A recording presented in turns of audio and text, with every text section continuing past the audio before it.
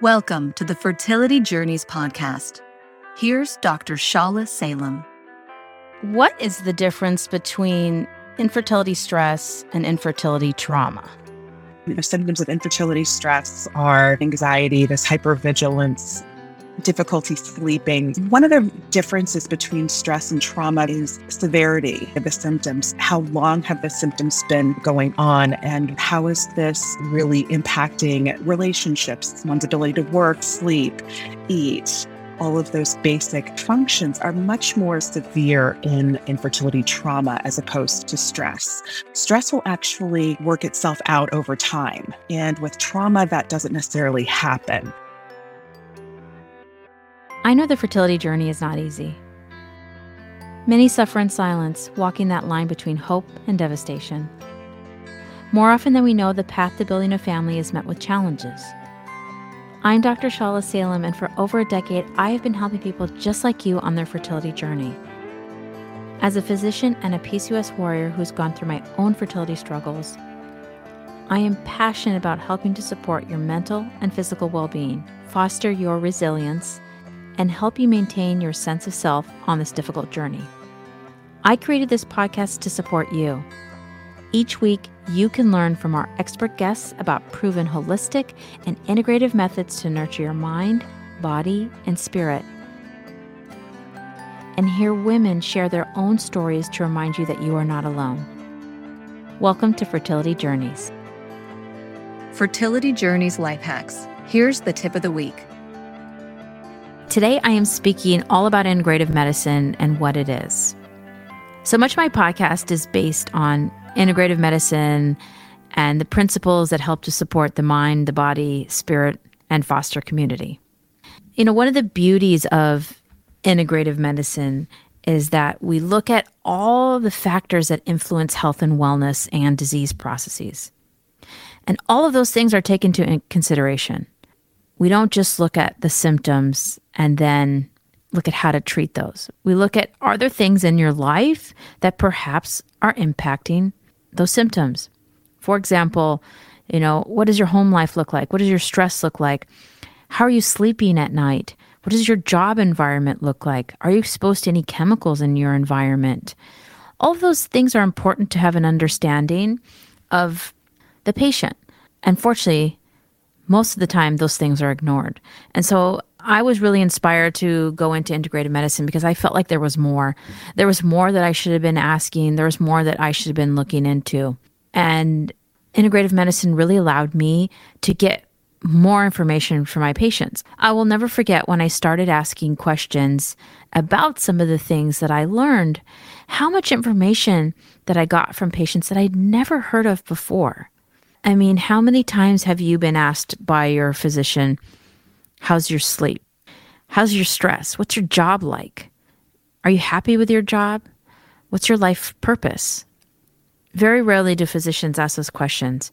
And it doesn't mean your physician doesn't care about you, because physicians do. Physicians go into medicine to take care of people, to help.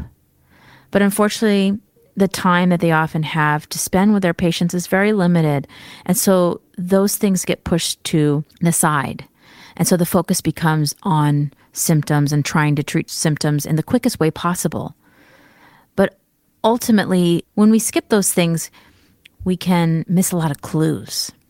And I have worked with patients before where some of those questions, I think, have really helped me to get to the bottom of what's going on. And so integrative medicine, we also look at the combination of conventional and alternative methods. We're looking for things that are backed by science. And it's very difficult to walk the line between alternative and conventional medicine, because sometimes some of the things that you find online that are quote unquote alternative or holistic, they are not steeped in science. So please be careful where you get your information from. There is a lot of research to support natural remedies, but there are some natural remedies that have no research to support them. When practicing integrative medicine, we try to pick the most effective natural methods when possible. And when it may not be possible to totally use natural methods, but the combination, I think, really there is key. One thing that's really important to understand about integrative medicine is we don't just reject conventional medicine. By no means is that what it means. And we blindly accept alternative therapies. As I said, we're really looking at research to support these natural remedies and methods and techniques. One of the things that's most important about integrative medicine is seeing the patient as your partner in the process of healing. Okay? Because I see myself as an expert in my field, but the patient is the expert of their body. I haven't lived in that patient's shoes for 25, 35 years. So that patient is going to tell me about their experience. And listening is so important. So if you are working with a physician and you don't feel like you are being heard or listened to, look for someone else. Everyone has a different provider or physician that is complementary to them. Find someone and find a place where you feel comfortable, where you're being heard. And I can't tell you how many women with PCOS or endometriosis or young women with infertility have been ignored for a very long time. If this is you, try to look for someone who's going to hear you.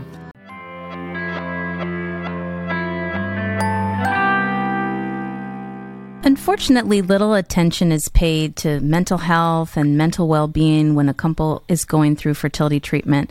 And I think we often think we need to pay attention to mental health only when we're at a rock bottom or breaking point. And someone who's really inspired me and helped me to learn so much about mental health and mental well-being was Dr. Laurie Johnson. I'm so excited to have her here as my guest today. Welcome, Dr. Laurie. Thank you. Thank you so much for having me. It's my pleasure. I'm so excited to have you. Why do you think that mental health is so often an afterthought when couples are dealing with infertility? From my perspective, mental health is considered an afterthought because infertility is usually a medical diagnosis. And when you are dealing with something that is part of the medical world, so to speak, mental health isn't necessarily thought of. It's more of this is a physical condition that needs to be treated. There's a diagnosis, a treatment plan, and a prognosis that clearly has this trajectory for how you deal with it. And so I think a lot of people naively think that going into fertility treatments means, all right, we're just dealing with the physical side of things. But one of the things, obviously, that we're seeing and have seen for a long time is that infertility or struggles with fertility don't just affect one's, physical reproductive health. And there is definitely a mental health component to that because this idea of my body isn't working the way that I expected it to. And now I'm having to see doctors and go through these invasive tests and multiple appointments. And at first you can think about that from a distance and really think, okay, it's just something that we have to do. But we don't really take into account the emotional toll that comes along with that. So I think it's a natural progression that takes place for people when they start to undergo fertility treatments.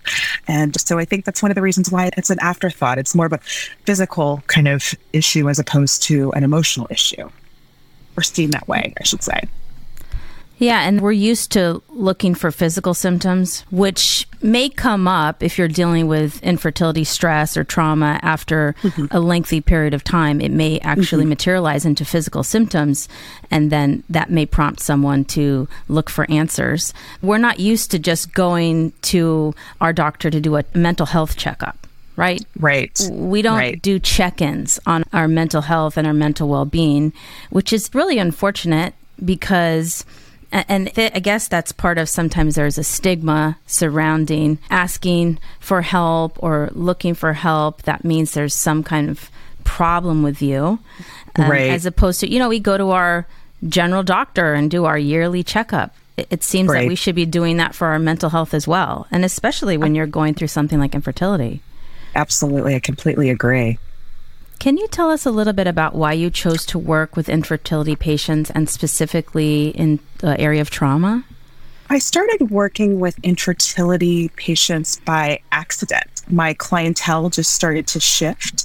I was seeing a lot more professional women who were having questions about their fertility, how we're going through pregnancy losses. And so it was something that kind of found me. And then unfortunately, it mirrored what was going on personally, and being someone who was older, who had delayed getting married and having children to establish my career. So it was this very interesting parallel process of seeing women who were like me. And so I had some familiarity with the community before I fully dedicated myself to it. And so I think my own struggles, like I said, being an older person who got married later in life and decided to start planning a family later and encountering these really tragic struggles, gave me some insight into what the community needed. And it was very interesting going through it as a therapist myself, and how many doctors spoke to me about mental health issues or didn't. And then also trying to take stock of, everything that I was going through. So it was this very interesting evolution over time that really helped me recommit to and focus on not just infertility in particular, but infertility trauma, which was obviously a very different presentation clinically that we see from time to time for sure. And I imagine, having gone through struggles personally, that it helps you to work with patients. But at the same time, I imagine that was quite difficult for you to be working in the same space. Yes. And there were times where I was very heavily in the community before I considered myself in the community.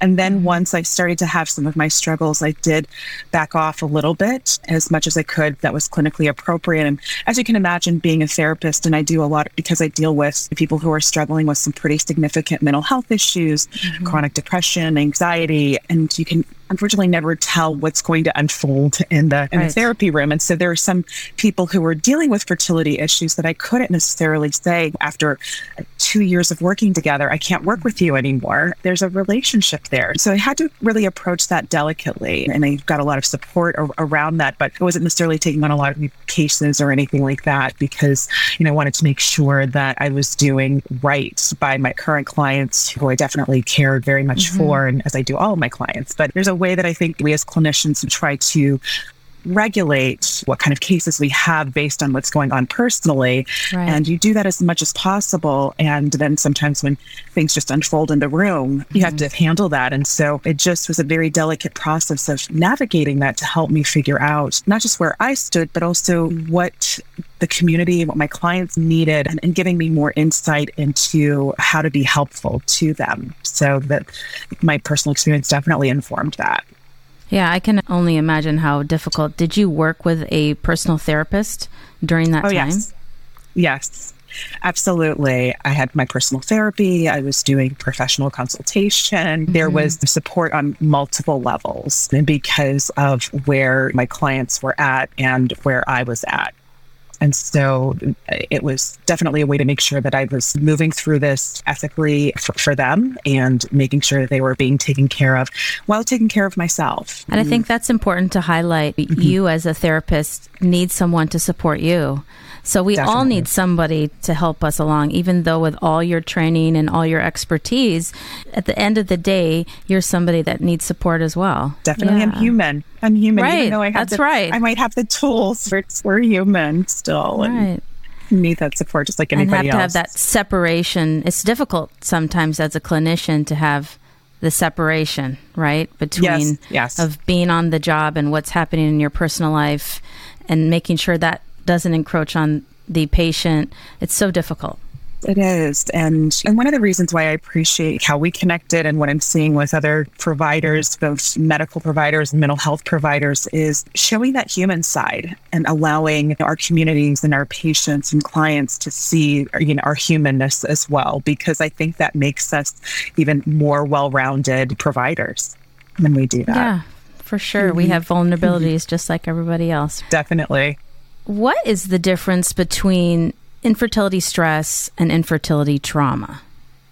That's a great question, because obviously the symptoms of infertility stress are this sense of anxiety, this hypervigilance, difficulty sleeping, very, very similar to symptoms of stress that we would experience in other areas. One of the differences between stress and trauma that I see is severity. What is the severity of the symptoms? How long have the symptoms been going on? And what is the impact? And so there's a way that we think about medical necessity in the medical community and also how it impacts a sense of functioning. So then I'm curious about how is this symptom really impacting relationships, one's ability to work, one's ability to sleep, eat, all of those kind of basic kinds of functions that we see that are much more kind of severe in infertility trauma as opposed to stress. One thing that I think is another hallmark of infertility trauma is certain flashbacks or difficulties with or specific triggers around, like maybe going to doctor's appointments where they've heard bad news, and then they'll have these very intense stress reactions that really manifest physically for them. And also emotionally, we're seeing some just more intense feelings around the anxiety and depression that really can impact someone's ability to function in relationships or at work or just engaging how they used to. And I also look for, when I'm diagnosing, whether we're looking at a stress reaction or something that's a little bit more on the traumatic side, is I listen to the client's report.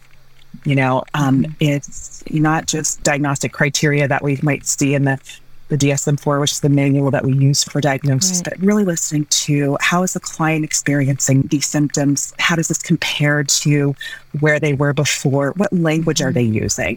And also, one of the things that we see that I think is another hallmark between the difference between stress and trauma is stress will actually work itself out over time if we put certain interventions in place, stress management techniques.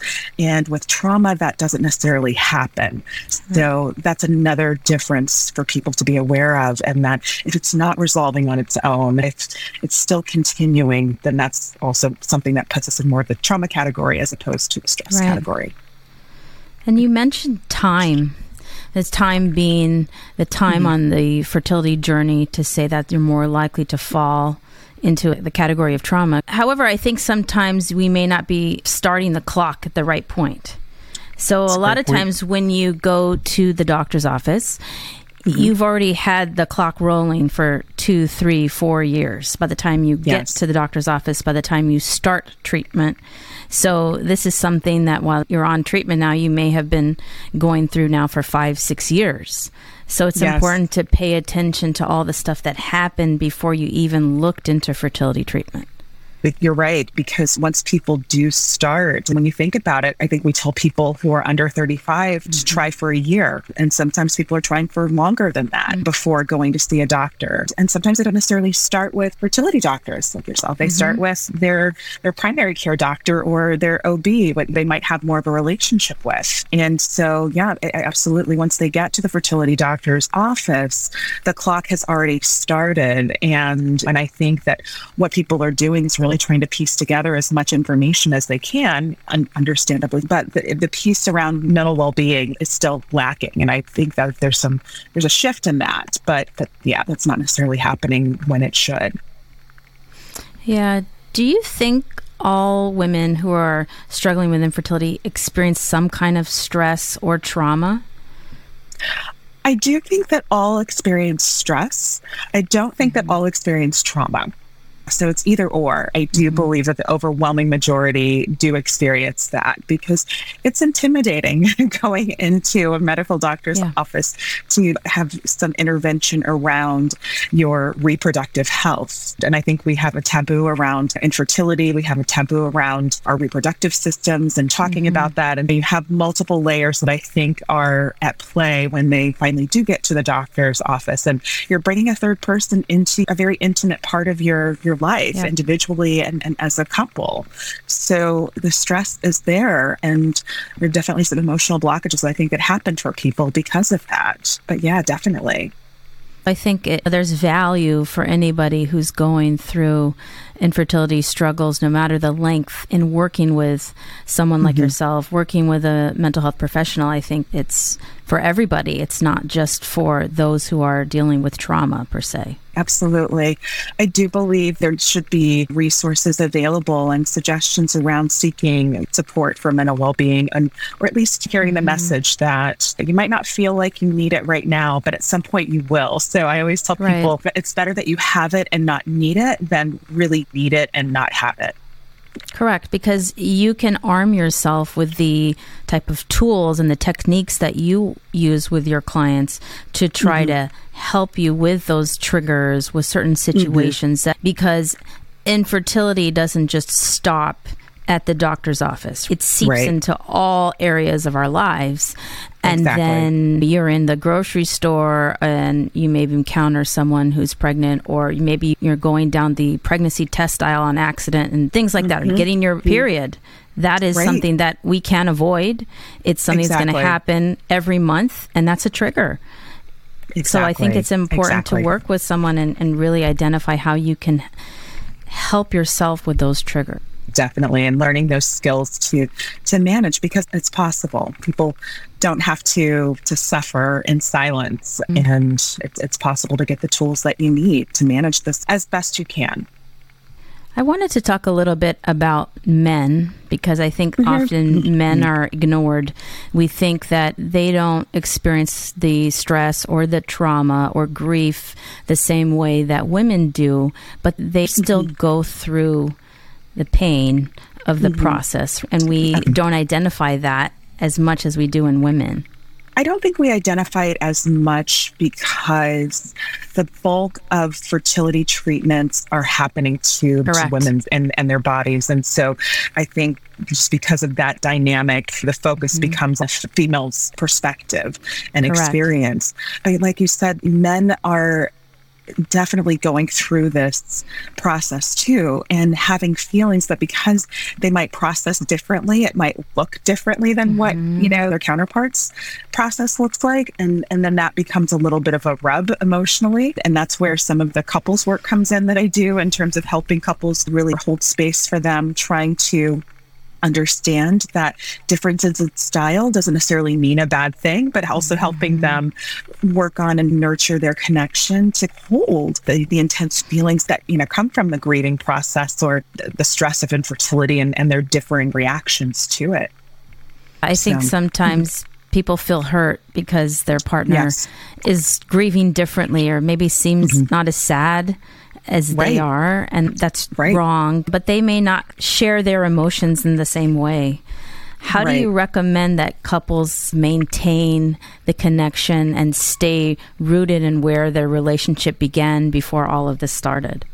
There are a couple of ways that couples can maintain that connection.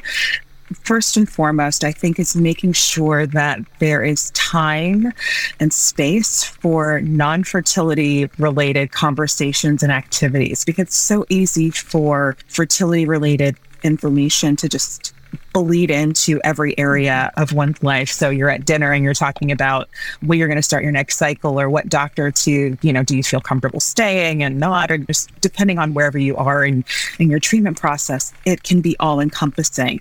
And when it is so overwhelming, your relationship kind of gets flooded. So you need a break from that.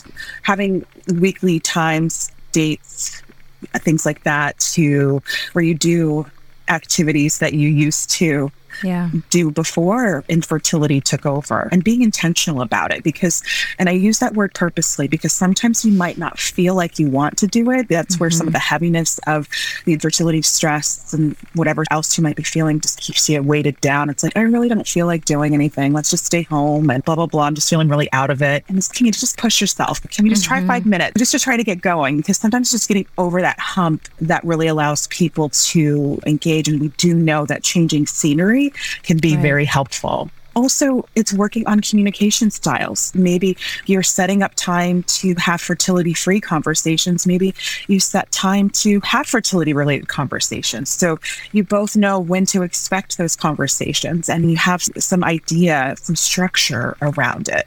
And because I think this is really helpful when you have one partner, and unfortunately, it's usually the female who's doing all of the research and processing all the information, and then the partner just relaying it to her partner, and the partner's just, what? We call that flooding. It's actually this flooding kind of process where you're both overwhelmed with information, but you have very different reactions. And so it helps you learn how to manage those reactions differently. I like what you said about trying to schedule a time and push yourself, because I think sometimes we need to give ourselves permission to feel joy, right? And to still be happy. How do you stay happy and feel joy when you're dealing with this overwhelming grief? How do you maintain that type of balance?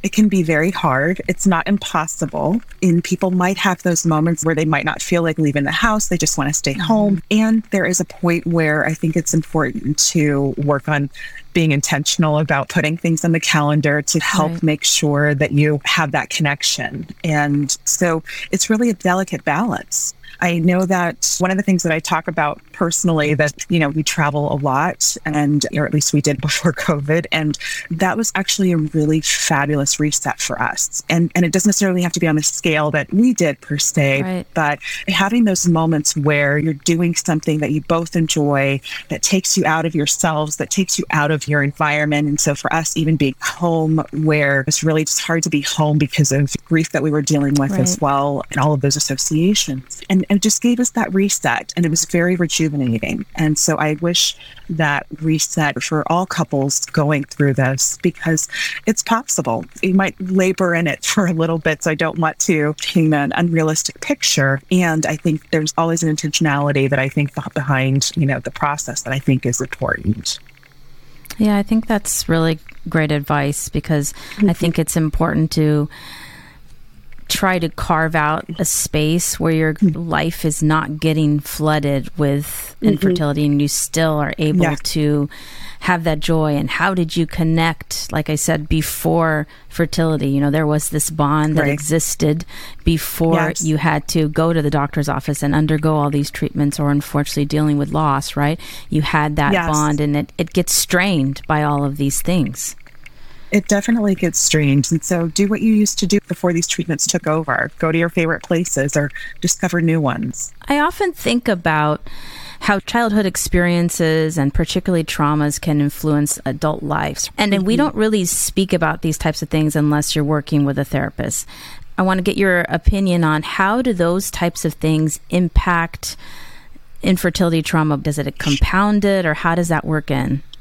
It definitely can, depending on what kind of work the person has done around their previous trauma. And so one of the things that we know about trauma experiences is that it impacts our parasympathetic system and how we self-regulate.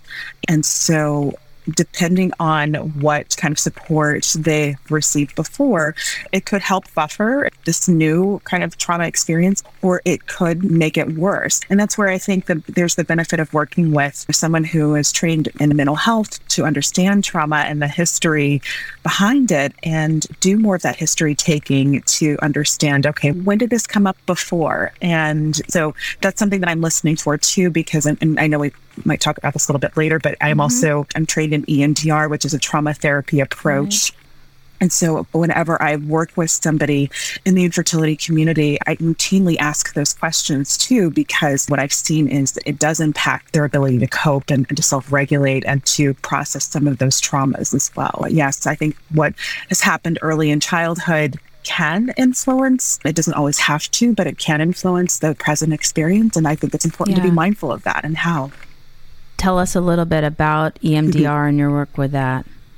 I heard about it 20 years ago when I was a baby therapist, and the person who actually created the model gave a presentation. But EMDR stands for eye movement desensitization and reprocessing, and it is a trauma approach. And it's been very nice to actually see this develop over time, because as a baby therapist, I think there's a lot of getting a little more history to it. But there's a reason why I'm saying that, because it is one of the newer approaches compared to cognitive behavioral therapies, things like that. And so I think sometimes when something is new, you compare to other modalities, it can be seen as, is this really sound? And 20 years later, we have the longitudinal data around what it is like to take these experiences of people who have gone off to war or experience these what we at one point considered really big traumas, and learn how to apply them to other instances or populations where we were starting to see traumatic reactions in people that didn't necessarily get labeled as trauma before. And infertility was one of them. What EMDR does is it provides this, not just this understanding of neurobiological kind of connection between the experiences that we have, the triggers and our felt lived experiences. It's also realizing that sometimes the way that our body stores these memories is what's problematic. And so we really try to help access those in a safe way and help people reprocess in a way, knowing that innately we have the ability to self-heal.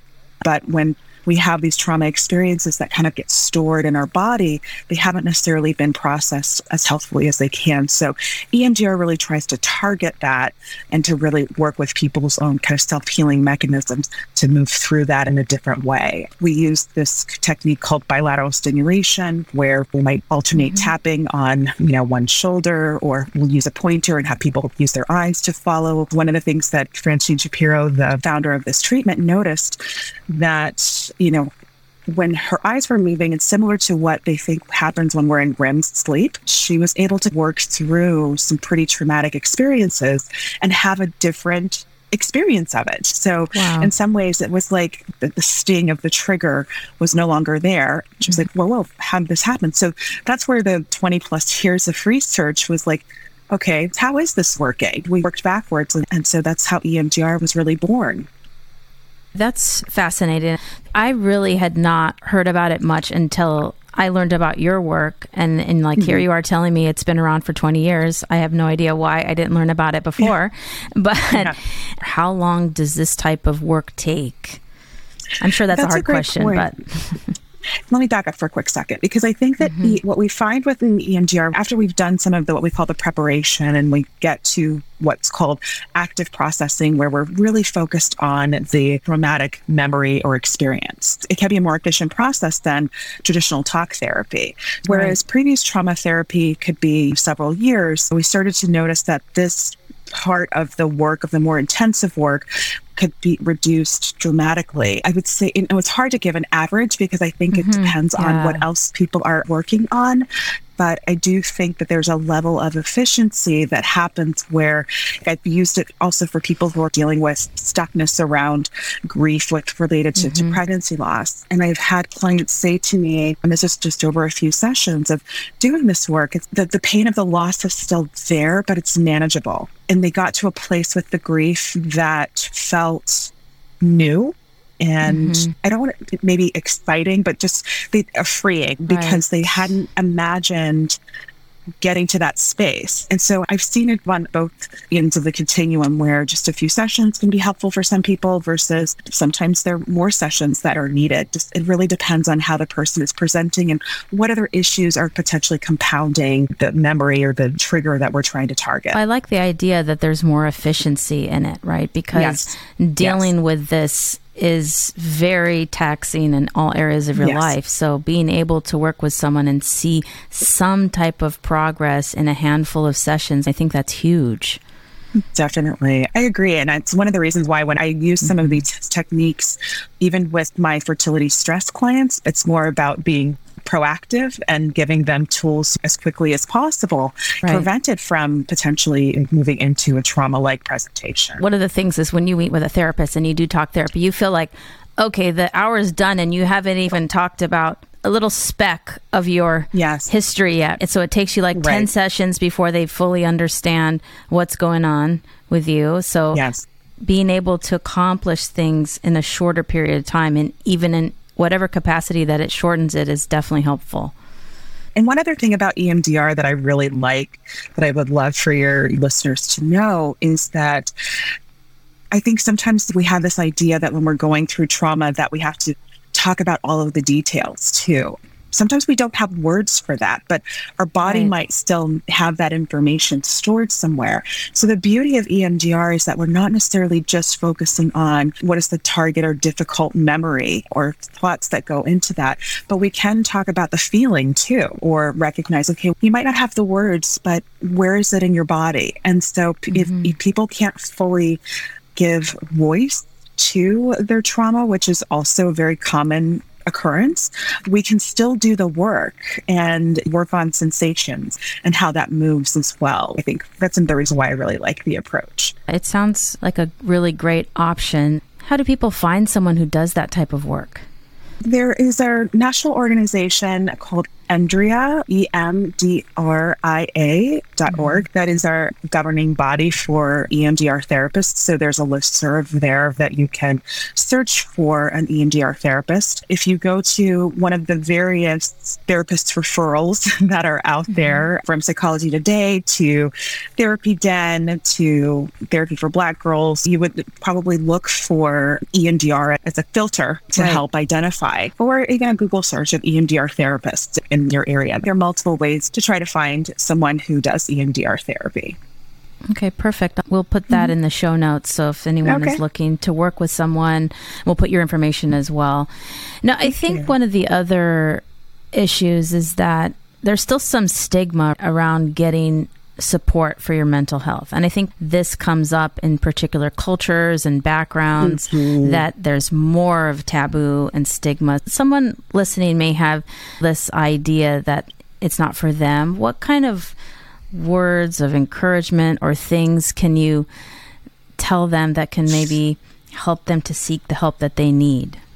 First of all, I totally understand. I come from a community and culture where we're very distrustful of the medical community, let alone mental health. And so it was, I think, one of the reasons why I felt so strongly about being in the mental health field as well, to not just understand my culture and understand my own experiences, but to provide that sense of representation and normalize that getting support is not a bad thing. And so I think there's a lot to be said for representation and how that could potentially challenge some of the cultural norms. And the thing that's so hard is because I think culture is such a beautiful thing. It makes us who we are in some ways. And I have this saying in sessions sometimes where just because it's cultural doesn't mean it's right. It's a very delicate balance between adhering to, I think, some of the beauties of our culture that make us who we are, and challenging some of those cultural messages that really influence the stigma that is attached to getting help. And so it's really honoring where people are at and saying, you know what, I'm here when you need anything, and really trying to approach it gently. And I know that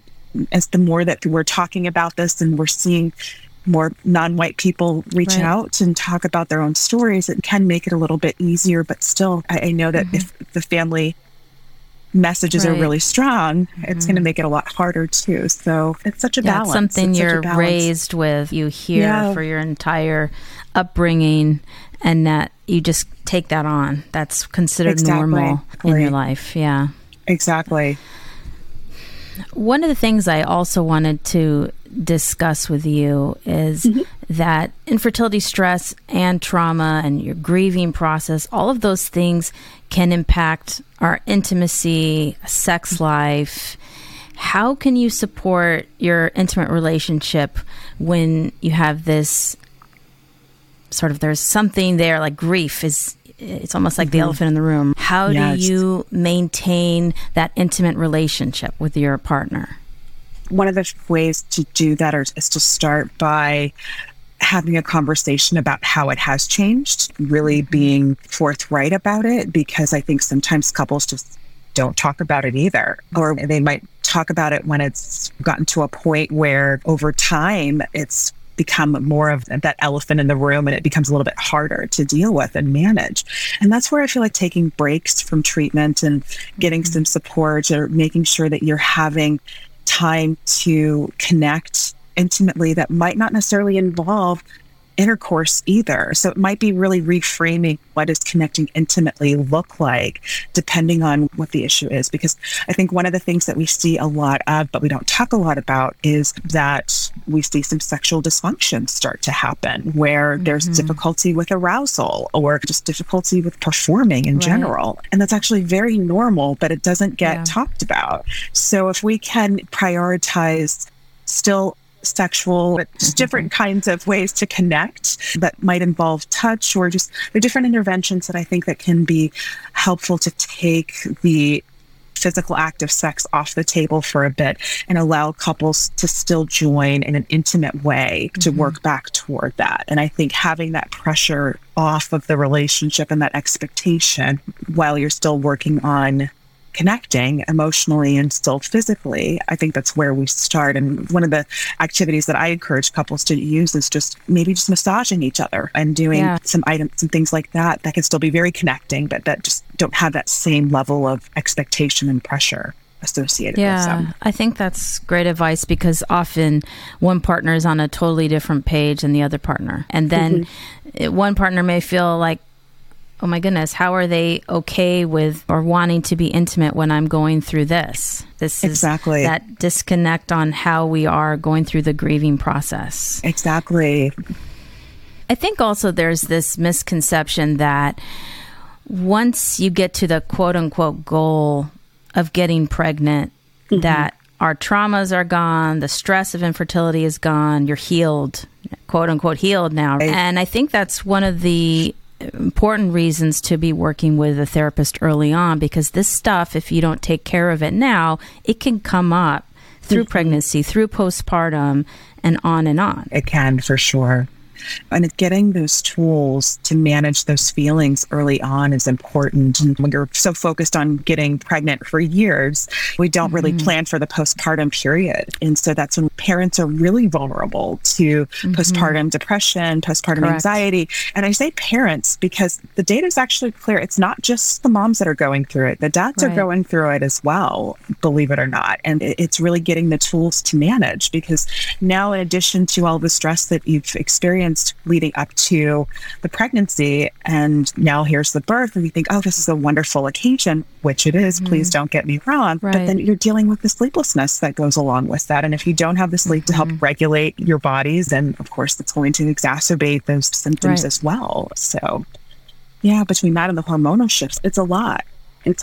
Yeah. And also dealing with the anxiety throughout the pregnancy, right? And then there's this idea that this is what you wanted. So although you may be experiencing difficulty in pregnancy, we shouldn't talk about it because that's what you wanted. And that's what some people will say sometimes. It's just horrible. And without any kind of sensitivity to the experience of the person, where it's like, of course, people can want this and still struggle with it. Like somehow the fact that it's happened is going to take away all of those feelings. And it's like, that's not how our emotional experience works. Yeah, I totally agree. That's why it's really important that, you know, those of you who are listening, please work with somebody. You know, ideally, everybody on the fertility journey will work with a therapist. I think that would be amazing. But unfortunately, that's not the reality. Right. So what are some techniques that you recommend as a starting point for someone who has not started work with a mental health professional yet? I think that you can do a lot with meditation, mindfulness, prayer, and I lump all of those together because I think those are very important, just very soothing acts that you can do where you're setting aside time. You might be focusing on your breathing, focusing on specific words that are meaningful to you, very inspiring, very calming and soothing. And I use the word soothing a lot in my work too, because when we're stressed, our arousal levels are high and we want to calm or soothe them. So things that make you feel soothed are important. And especially when there's so many elements of this journey that can trigger these anxious moments. So I think starting with that, and also sometimes mindfulness can be helpful for some people where meditation or prayer just doesn't really resonate for them. And mindfulness might, because the difference between meditation and mindfulness, and I think sometimes they get lumped in together, is because mindfulness is actually noticing, being aware, and checking in with yourself about, okay, this is what I'm feeling. What do I want to do with that? Or what do I need to do with that? And that can be soothing for people as well. These are some initial places to start to build this kind of self-care toolkit for people to draw from. And you might need different things depending on where you are.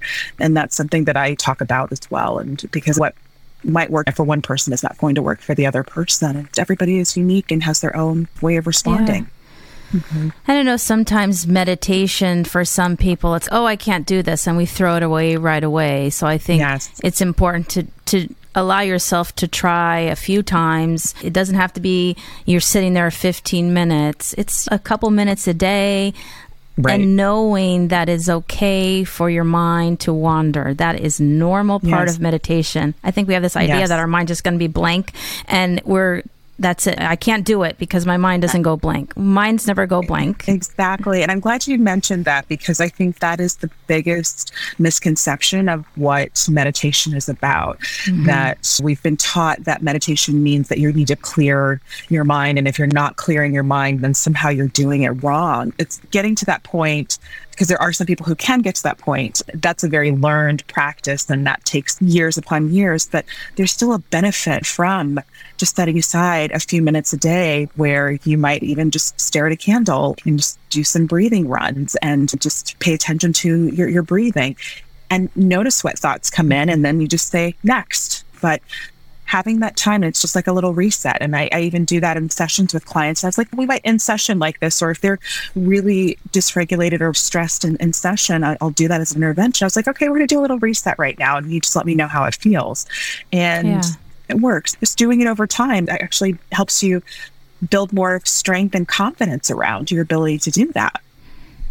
Yeah, and that's why we call it meditation practice. Exactly. Because it's something that takes practice. I know we expect that we're going to acquire some new skill in 5 minutes. This is something that you have to work at, just as everything we are learning new. It's something you continually have to work at, and just being patient. And honestly, having 5 minutes or 15 minutes in the day where you are not just go. We are go to work, go to our appointment, go do this errand, do that errand. Let me look at my phone. Let me be on the computer. It's nonstop. Exactly. And so I think just taking that time to be like, no phones, no computer, no tablet. I'm not going to talk to anybody right now. It's just me time. I think that's important. Exactly. I agree. Especially in the age of technology, where it's really made a difference in our lives, and we're able to work more efficiently and connect with people differently. And there's some beautiful things about it. And I think it has set up this level of impatience, because we have this need for immediacy. And that, I think, contributes to the anxiety that we have about not having answers, or not having something that is going to be a quick fix. And so it's learning how to manage and learning how to soothe. It's different. Yeah, we are used to a lot of quick fixes and everything from medicine. We get same day delivery from our apps. And so everything is immediate. But a lot of the things that really have the lasting effects, they take time and they take lots of work, which is uncomfortable. Definitely. And I think mindfulness is, like you said, a great place to start, because I think one of the other things that can happen is this, and I'm guilty of it, it's constantly living in the future, waiting until this happens, and then I'm going to be happy, and then I'm going to be good. It becomes a setup when you're constantly thinking about the future and waiting until that thing happens for you to be happy. You miss out on the moments of joy that are around you in the present. And so that's where the mindfulness can be very appropriate to help you reset or refocus your attentions on what's in front of you right now. Yeah, and it's actually hard. It's really hard. It is. And then you realize, my goodness, I've missed so many of those moments. It sometimes can feel very overwhelming too. Definitely. Very overwhelming, for sure. I wanted to just get your little bit of advice on navigating social media as somebody dealing with infertility or dealing with loss. Social media can have some great things, but also can be a source of triggers. I have a lot of opinions about it, because I've seen how social media has changed access to support over the past 10 years. And it's one of the reasons why I love it, in a sense. If I can just be frank, I have a love-hate relationship with it. And I know that for a lot of people don't necessarily know my story. I've had 4 pregnancy losses, one of which was a termination for medical reasons. I remember specifically trying to get support around that 6 years ago, and feeling like I was going into like the barrels of the internet, underbelly, trying to get support because there weren't women talking about it or couples talking about it. There was a lot of shame around that type of loss. And so I found a very small group of people in a very securest way who were all struggling with the same thing. And now we have hashtags for it where you can easily identify people. So I love it for that because you really need to connect to people who get your experience. I love that it does connect people in a way that would not have been connected. Now, the flip side is the piece around it being incredibly overwhelming. And then you're getting everybody's emotional experience that's really playing out on your feed. Yes. And you don't need access to all of that. This is where mindfulness is very important in terms of checking in with yourself about, okay, is this helpful? Is this moving me along? Is this making it worse because it can? And I've had plenty of people come to see me after saying, I've been doing support groups and social media and I just can't do that anymore. And I'm like, yeah, I get it, because you're getting everybody else's emotional experience in real time when it hasn't been fully worked out. And it's almost like this emotional diary of sorts that isn't always helpful. So that's when I encourage people to mute so they can check in on people when they feel ready to, or unfollow, and really assessing what they need, because it's really hard. It's really hard. I have patients personally who get on there and then they compare themselves to this person had this many eggs or this many embryos, or this person did X number of cycles. Is that what's going to mean for me? So you suddenly take that on as that's what's going to happen to you, when everybody's journey is different. It's extremely different. There's not one that's identical. And that you start comparing outcomes to cycles, then you start to compare protocols for cycles and the supplements that people are taking, and then you start taking them whether you might really need them or not. It's just overwhelming. And so getting that support for what is right for you is one thing, and asking yourself, what do I need? Am I being influenced by what other people are saying, or is it something that has been identified that I need medically or nutritionally? Yeah. I think it's really important to try to check in, which sometimes we forget to do when we're on social media. We just feel like we have to constantly be on there, even though it may be impacting your sleep or maybe impacting you from doing certain activities because you're spending so much time on there, right? Exactly. So you have a course called Learn How to Heal, Not Just Deal. And I want you to talk to us a little bit about that and who it's designed for and who will get benefit from that course. Yes. So this course is a labor of love and the culmination of years of experience of working in the community and trying to identify what would be helpful to people who are at various points of their journeys.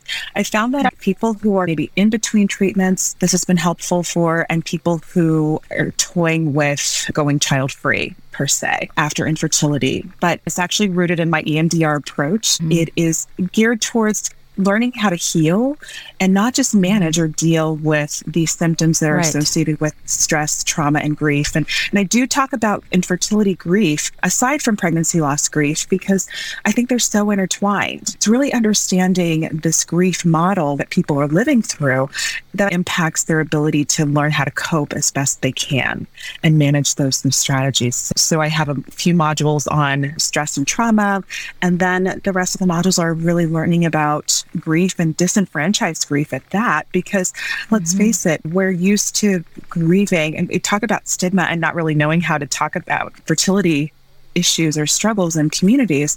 I think we struggle with grief too in our communities, and we don't necessarily see infertility as a grieving process, but there's a level of grief at every step of the way when you have to ask for help, or when you go through those treatments, or when the cycles don't work out. It's this constant barrage of disappointments. And for some women, I've heard them say getting their period every month is like a funeral. Talk about the layers of grief that one learns how to deal with over time. And so this is really about empowering people to build up their tools for managing that and to really embrace and embody their healing process as much as they can. I think that's wonderful, because although this is not a substitute for working one-on-one with a therapist like yourself, it's something that you can do now if you're not able to, for whatever reasons, work with a therapist, at least get some kind of support that will help you through the process. So I think it's such a valuable tool. I appreciate that, because you said something too that I think is important for people who don't necessarily have access. And while we think that being involved in therapy is very helpful, not all therapists really understand fertility issues. This could be another window into that, and getting something that I call therapeutic, even though it might not be therapy, it can still be therapeutic and healing for them. Agreed. Lots of people don't have insurance coverage for fertility treatments. Often people do not have insurance coverage for mental health, and more often probably mental health appointments. And so again, it can be sometimes very difficult for everyone to have access to that. So that's why I think a course like yours can really be accessible to a lot of people who are not able to work. And like you said, they may not have someone who specializes in fertility close to them. And although the pandemic sort of changed things, we have more virtual appointments, but still some may only be working in certain states and you may not be able to have access to somebody. So I think that this is a wonderful option. So thank you for doing that for everyone. My pleasure. So how can listeners find you and connect with you and learn more about you? I have a website, drloriejohnson.com, and it's DRLOREE, Johnson.com. And I am on social media, so you can connect with me there. I'm on Instagram at Dr. Laurie Johnson. I'm also on Facebook, Dr. Laurie Johnson as well. Usually, I probably spend a little bit more time on Instagram than I do on Facebook. But those are 3 ways that people can connect with me. We'll put those in the show notes. I really recommend, if you're not following Dr. Johnson on Instagram, please do. She shares so much valuable information. It's really one of my favorite accounts. So thank you so much. Thank you so much. And also, I just wanted to let people know too that I do have a free fertility self-care guide for individuals and couples. And then I also have a one on grief specifically. So if people aren't necessarily ready to dive into the course, or they're just not there yet, that those are 2 other resources that can be available. That's great. And we'll put that in the show notes as well. Now, I encourage my patients to continue to try to find joy in everyday life, because often we can let infertility define ourselves, right? So suddenly we've lost ourselves in the process. But I want to know, how do you cultivate joy in your life? It's been challenging with COVID, mind you, because joy for me, and I've been very clear, it's been travel. I've been wanting to reschedule a trip that we had to cancel because of COVID. And now because of other circumstances, we won't be able to take it for a while. And that's okay. I am finding joy in other people starting to travel and that opening up. Most recently, we had a Zoom meeting that was honoring a really special occasion for my husband and me. And to have everybody there join us by Zoom was just so beautiful. And the messages that people shared, and I had my friends from high school, college, every single area of my life was represented. And so I've been on this high for several weeks thinking about all the love in my community. So that's really what's bringing me joy right now as we celebrate a transition that we're going through. Thank you for sharing that. I do want to know, where's the next place you're going to travel when you're able to do that? That's a good question. We canceled our trip to India. And so I have no idea, because my heart was really set on that. I've been trying to get there for such a long time. We'll probably take some stateside trips. I'm from back east, but I also have family like in the south. So who knows, we'll probably make some family trips there first. That's not good. What's your favorite place that you've traveled to? Oh my gosh. I would say Iran is probably one of my top 5 countries that I visited. Oh, and wow. The hospitality is just amazing. And I just look at pictures so fondly of our time there, and just beautiful people, beautiful food. And one of my top 5. It's what I think of initially. And we were talking about this a while ago. It was like, we've had some really amazing trips that are all very different, but for some reason that one continues to stand out when you think about some of the struggles that we have with how we're all getting along, and just lots of really negative messages about groups of people and things like that. And you talk about your sense of humanity and connectedness being restored. And so it was such a beautiful time that they were there. Yeah, thank you for sharing. I think that's why it's important to experience so many different cultures like you have, right? To go to all the different parts of the world, because we're all different, but we're all human. Yeah, we're all just trying to make a living and trying to get through life and to support our families and to enjoy ourselves. So, yeah. Thank you so much for being here. I really appreciate you and all your time and all the work that you do. I can't thank you enough. My pleasure. My pleasure. Thank you. Thank you so much. Take care. The Fertility Journeys Podcast. Thank you for listening today. Episodes of Fertility Journeys drop every week. Follow wherever you listen to podcasts. Learn more at fertilityjourneys.org. Next time on the Fertility Journeys Podcast. For women of color, it's very important for us to identify these stereotypes at the doctor's office. No one is going to advocate for you. You are your own advocate, and you are essentially interviewing and hiring your doctor. And so when you go in there with that mindset, your chin is up a little higher, your shoulders are rolled back, you have both feet firmly planted on the ground because you know you're the only one that can advocate for yourself. And so you have to be ready. You have to be ready, and you know your body more than anybody else. And so just going in with that expectation that, yes, there are stereotypes against women of color in doctors' offices. So just letting women know that that can happen to you, and just to be ready to ask a few more questions. This podcast is for informational and educational purposes only. Please consult with your own physician, as information shared on this podcast is not a substitute for medical advice.